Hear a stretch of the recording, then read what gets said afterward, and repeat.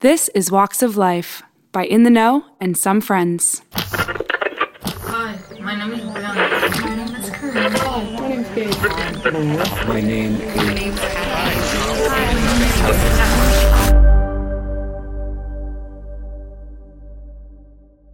Hello, listener. I'm 19 years old, and I'm in a small town in the Northwest. I'm going for a little walk in the woods, actually. I'm out here in Montana. Yes, it's cold. Yes, it's summer. I was born and raised here. Let me give you the little, Tinder profile version of who I am. I go to college in Southern California, getting a degree in computer science in the School of Engineering. Just finished my freshman year, so I'll be going back in a couple months to start my sophomore year. I'm just going to hop right into it. I'm back in my hometown, and I gotta tell you, I am not having a great time. It's a very small town. The town that I was born and raised in has a population less than 10,000 people. I mean, the whole state of Montana has a little over 1 million people. Just the county that I go to school in Southern California has millions of people in it, just in that county. This town that I have spent my life in, everybody knows everybody. There's 3 schools, right? There's an elementary school, a middle school, and a high school. I knew the same people from kindergarten all the way until I graduated in high school. There are a lot of great things about that. There's a tremendous sense of community. Everyone's important because people know who they are, and everyone kind of has their role. But it's just a lack of diversity of all kinds, not just racial diversity, but just diversity of thought, really. What comes with growing up with the same people is if you make a mistake when you're young, that's just who you are. There would be times when maybe I'd ask a girl out in middle school, or I'd have a crush on so-and-so. That doesn't work out. Well, have fun being in Spanish class and English class and everything until you're out of the town. And then a lot of people go to the same college. There's 4 or 5 colleges in Montana, but basically there's 2. There's University of Montana, and there's Montana State. There's the Grizz, and there's the Bobcats. That's what people choose from, and it's a great deal. I mean, in-state, people go there for unbelievably cheap, which is why most people don't leave. That was not something I was prepared to do. I could not stay in this state any longer. I had to meet new people. It was killing me. In high school, I just didn't click with anybody. That's something I learned being in Southern California this year. I got to meet some really great friends right away. The truth is, if you have to try, really try with friends, those aren't great friends. I got there and I didn't get that. I was blown away. A month in, it was my birthday, and I had just met these people. About 8 or so were my close friends at the time. When it was my birthday, they decorated a whole dorm. They had all sorts of presents, a card. I thought this was like a prank. I couldn't believe it. I was like, it was the best birthday I'd ever had. Couldn't believe I had gotten so close with so many people so quickly. I kept the same friends pretty much for the entire year. And that's given me a lot to think about as far as coming back to the friends I have in my hometown. It's such a different environment here. I hate to say it, but it's kind of sad. For the people that I think were born and raised and stay there, unless they really love it. Some people really love it. They like being a part of the community, being involved. They don't want to leave.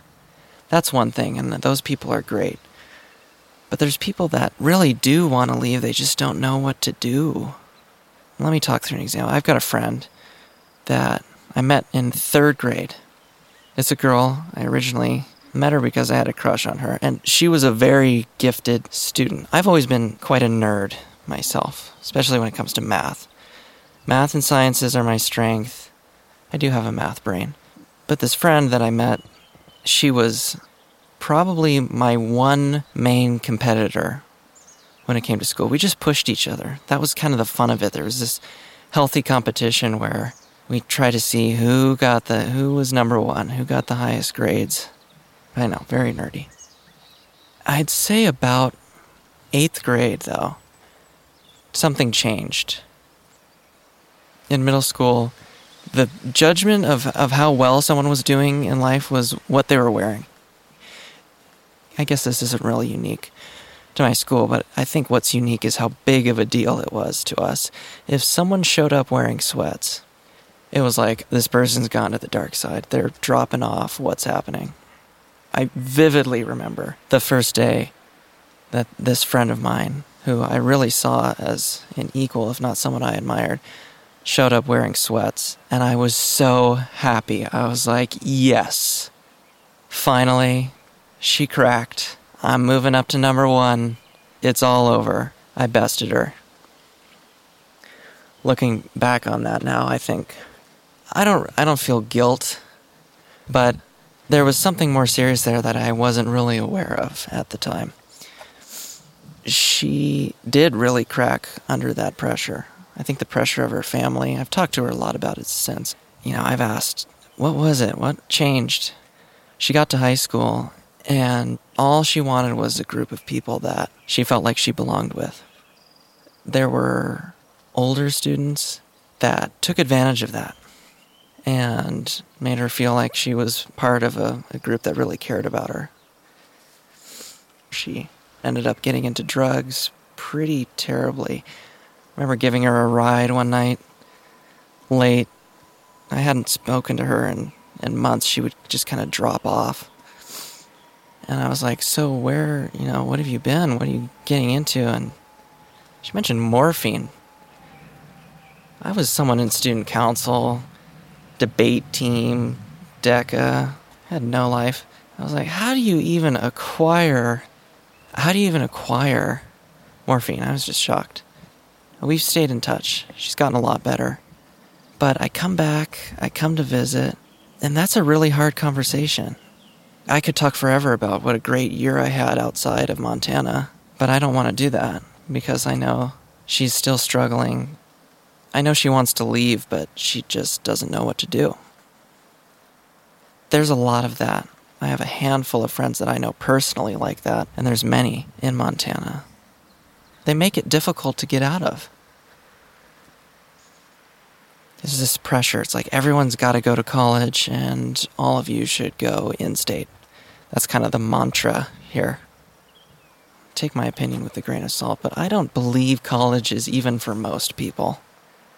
If you're going to go into a STEM-related field or into a field that you need a degree, then yeah, college is probably a good idea. But if it's a passion or you're not sure what you want to do, it's such a good idea to just get a job at a place you like. I think so many people in my generation have this unbelievable pressure to go to college, and if you don't go to college, then you're seen as a failure. I wish the popular opinion out there was to just get out there and work, unless you need college, because it's a lot of money. I'm going to college right now that it's in a top 50, I'll put it that way, top 50 most expensive colleges in the U.S., and the only way I'm making it work is because I've basically worked my ass off in high school and got a really great scholarship. And I get grants, too. Pay for 3/4 of it. Anyway, coming back here, yeah. I've reflected on how I managed to leave and go to a place that I wanted to go. Because I'd like to be able to tell my friends, the friends that are here, that they can just go somewhere, meet people. I think they'll really find a group of people that they'll connect with like I did. But leaving was very challenging. I remember I had a kind of a hard time right before I left. I worked at the same restaurant for 6 years now. That was kind of my home. I felt like that was the one consistent thing I had throughout high school. My father moved a lot. My parents got divorced. Right before I was headed out to California, I was eating the prime rib one more time, having my enjoyable moment before I left, and one at a time, waiters, bussers, bartenders, chefs came to the table and said, we're going to miss you. When are you coming back? That kind of a conversation. And my stomach just sunk. And I was breathing heavy. I was freaking out after like the third or fourth person. Had to go to the bathroom. It's so hard to leave behind something so familiar. I was an important person in my community. People knew who I was. And I was leaving to go to a school I couldn't even afford to visit before I committed. So I had never been. Just planning on uprooting my life and going to where I knew nobody. I didn't know anyone in Southern California. But once I got on the plane, actually left, and then came in and was landing in sunny Southern California, all those fears went away, and almost all of it was a very pleasant experience. I would be remiss if I didn't mention, because I think it kind of goes without saying, that the big difference between these two states and these places is in part political. I mean, we're talking rural red state versus about as urban and blue as you can get. Not that there's anything wrong with that. I love it there. But it is a transition. The biggest difference is definitely when it comes to political correctness. Some of the conversations that are had just casually in Montana would set somebody off, probably. I can't imagine some of the reactions my friends would have to some of the things said. And California doesn't have it perfected, that's for sure. But I have had occasional political disagreements with people there. I don't want to stay on this topic too long because it's complicated. Politics is really complicated. It's something that I invest a lot of time in, actually. I have an interest in different political theory, and what I have, I think, distilled the disputes down to, and I would say this to people in Montana, I would say it to people in California, I would say it to anyone, anywhere. It's that people do a really great job right now of speaking out about what they believe in, especially in California. I went to like 6 protests this year. Really great activism, especially in my generation. However, that's half the battle, is speaking out. The other half of the battle is really taking the time to listen. And that's where I feel that younger people usually fall short. And it's totally understandable, because a lot of it's out of anger. There are issues that certainly make me very angry, and I don't want to listen to anybody who I don't think is educated properly on the issue. But that's a mistake. Maybe it's my engineering brain approach to things. But when I'm trying to solve a complex problem, I want as much information as possible. If I'm taking a piece of a puzzle away and hiding it from myself, it's that much harder to come up with a solution. People just silence what someone else is saying because they don't think they're educated properly, or they don't think they have a right to an opinion on the issue. When it comes down to it, we all get the same number of votes. We all get 1. So I do feel that, especially in times when you disagree with someone, it's really important to listen, because it's gonna teach you something. I've had a conversation with a conspiracy theorist who thought giants once roamed the earth, aliens have already been here, Nazis won World War II. I mean, just totally off the rails in almost every way. And I just listened and listened and listened.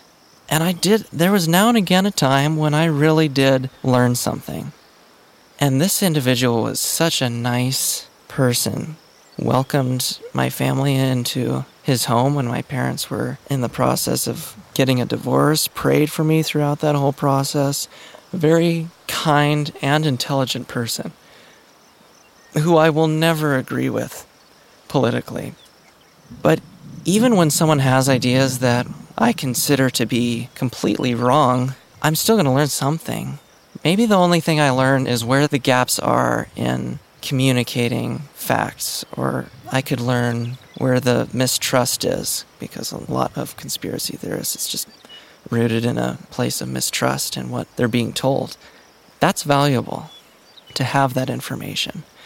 Otherwise, we get scenarios where this one kind of, it cracks me up in a terrible way, but I do remember when former President Trump was elected in 2016. My sister lives in New York. Go visit people there, and how did this happen? How is this possible? How could they? Just shocked that Trump won the election. And I was sitting there like, I might not agree with it, but I know exactly how it happened, because I took the time to listen to people that had their reasons for why they voted that way, even if I disagreed with it. In these really blue states, there's this kind of silencing and attacks on those other opinions, and then they are just left with questions. It's like, well, you just silenced the voice that was trying to tell you why they lean that way, even if you disagree. Main thing that's been on my mind lately is really whether I want to even come back to Montana again next summer. Just been finding it very lonely. There are people that I continue to run into. I ran into my ex-girlfriend at work. I see teachers around. Graduation just happened. I went to a couple of different parties. It's very nice, but every time I'm here, I feel that I'm just stuck in these past relationships. And it is hard to see how some people are doing. That friend I mentioned earlier, every time I see her, I see that young, bright person that was right there with me academically. And sometimes just seeing how sad she is. Not all the time, she has good days too, and she's doing a lot better than she was, so I do want to extend some credit where it's due there. But it's kind of draining. And not that I'm doing, I don't have it all figured out. I have a lot of questions on my mind all the time. I'm one of those, that's my brain. I don't think I'm particularly naturally gifted. I'm just extremely curious about so many things. That's what I do. I pace. I'm a big pacer. I pace around the house and I just think things through and think and think and think. I can overthink things to death. That's what it is here in Montana. You get so much time. It's like camping or fishing or hiking. You're just left with your thoughts, and I gotta tell you, it kills me because I'm too much of a thinker. I will sit inside before work every day because I work in the evenings and just think it through and think it through and think it through. Gun control. It's another one. Everyone has a gun in Montana. I have a gun. My father has a gun. We have 2 guns in the house. I think only one of which is in a safe. They're both just little handguns, nothing crazy, but I know people that have full-on assault rifles and what have you, and so that's an area of target for me. That is a real target on my back as far as when I go back to California and I have political discussions. That's something I think about. Because when I see the news, that kills me. I really don't like the news. They make the issues seem overly simple. Right? If there's a mass shooting, I think this is so inappropriate, but they'll put a child on TV or a parent that's just lost their child, and they'll be like, how do you feel? Like 48 hours after it happened. I can answer that question for them. Why are we even bothering? I don't know exactly how they feel. No one could know how they feel, but I know what they're going to say. Terrible. I see that as a lot of the times the main argument being made on TV is just this shock value. When it comes to gun laws, there's a lot of history there. There's a lot of parties, and it's very complicated. And I gotta be honest, I have no idea how I feel about that issue. Because the majority of gun owners are responsible. Mass shootings account for a very small portion of gun deaths. But when they happen, it's horrific. And the fact that someone could get a weapon like that before they're old enough to drink. And sometimes people use the military excuse, well, they can shoot guns and kill people when they're 18. It's like, yeah, after that whole training process. It's not like they just walked up and bought that weapon and started shooting. Very complicated issue. That's been on my mind here. I've almost made it back to my home from this walk, and I spent these last few minutes just kind of reflecting on it for a bit. My goal when I came into it was not to feel better after sharing my thoughts. I'm a very honest, forward person. I have no problem. I would attach my name to this. No problem. I'm not afraid of what I think. I'm not afraid to say I don't know a lot of the time. Very young. 19. Hopefully I have a lot of time to come up with some better answers to these things that I've talked through today. I'd like to listen to this probably 5, 10 years from now. I think that's what I'm thinking will be the most interesting part about this, because I don't feel particularly better like maybe I thought I would. If anything, it's just given me more to think about. But I'm really looking forward to seeing how I change and getting that opportunity to come back and listen to this. Here's what I will say has been my favorite part of getting to record this. Creating a space for people to share any of their thoughts without judgment is a great idea. If people get the opportunity to share how they feel, we're going to learn so much more, and they won't feel like they have to hide that.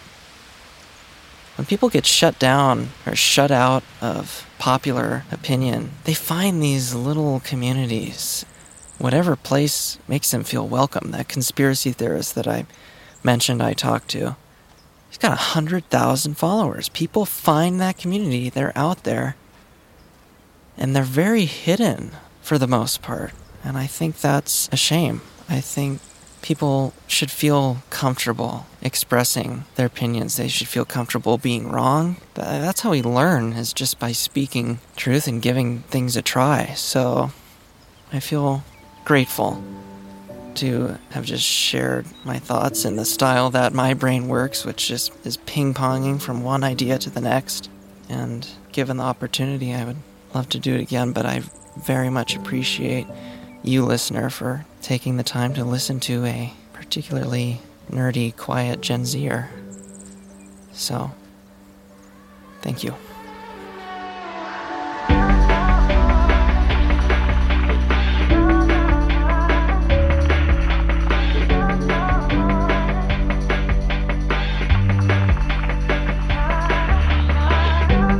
Walks of Life is produced by In the Know, Some Friends, and Salt. It was created by Kareem Rama. Executive producers for In the Know are Alexander Hughes and Jordan Walker. Senior producer for In the Know is Alexandra Katsalis. Executive producers for Some Friends are Kareem Rama, Andrew Kuo, Kaylani Esparza, and Ayman Ismail. Original audio production, music, and sound design by Salt. Executive producers for Salt are Noah Gersh, Jamie Sheffman, Nick Panama, and Kenzie Wilbur. Salt Head of Production, Liz LeMay. Salt Head of Engineering, Jordan Galvin. Salt Head of Post-Production, Robert Adler. Edited and mixed by Parisa Kazemi. Sound design and additional audio editing by Noah Kowalski. Original music and composition by Jasper Van Dyke, courtesy of Extreme Music.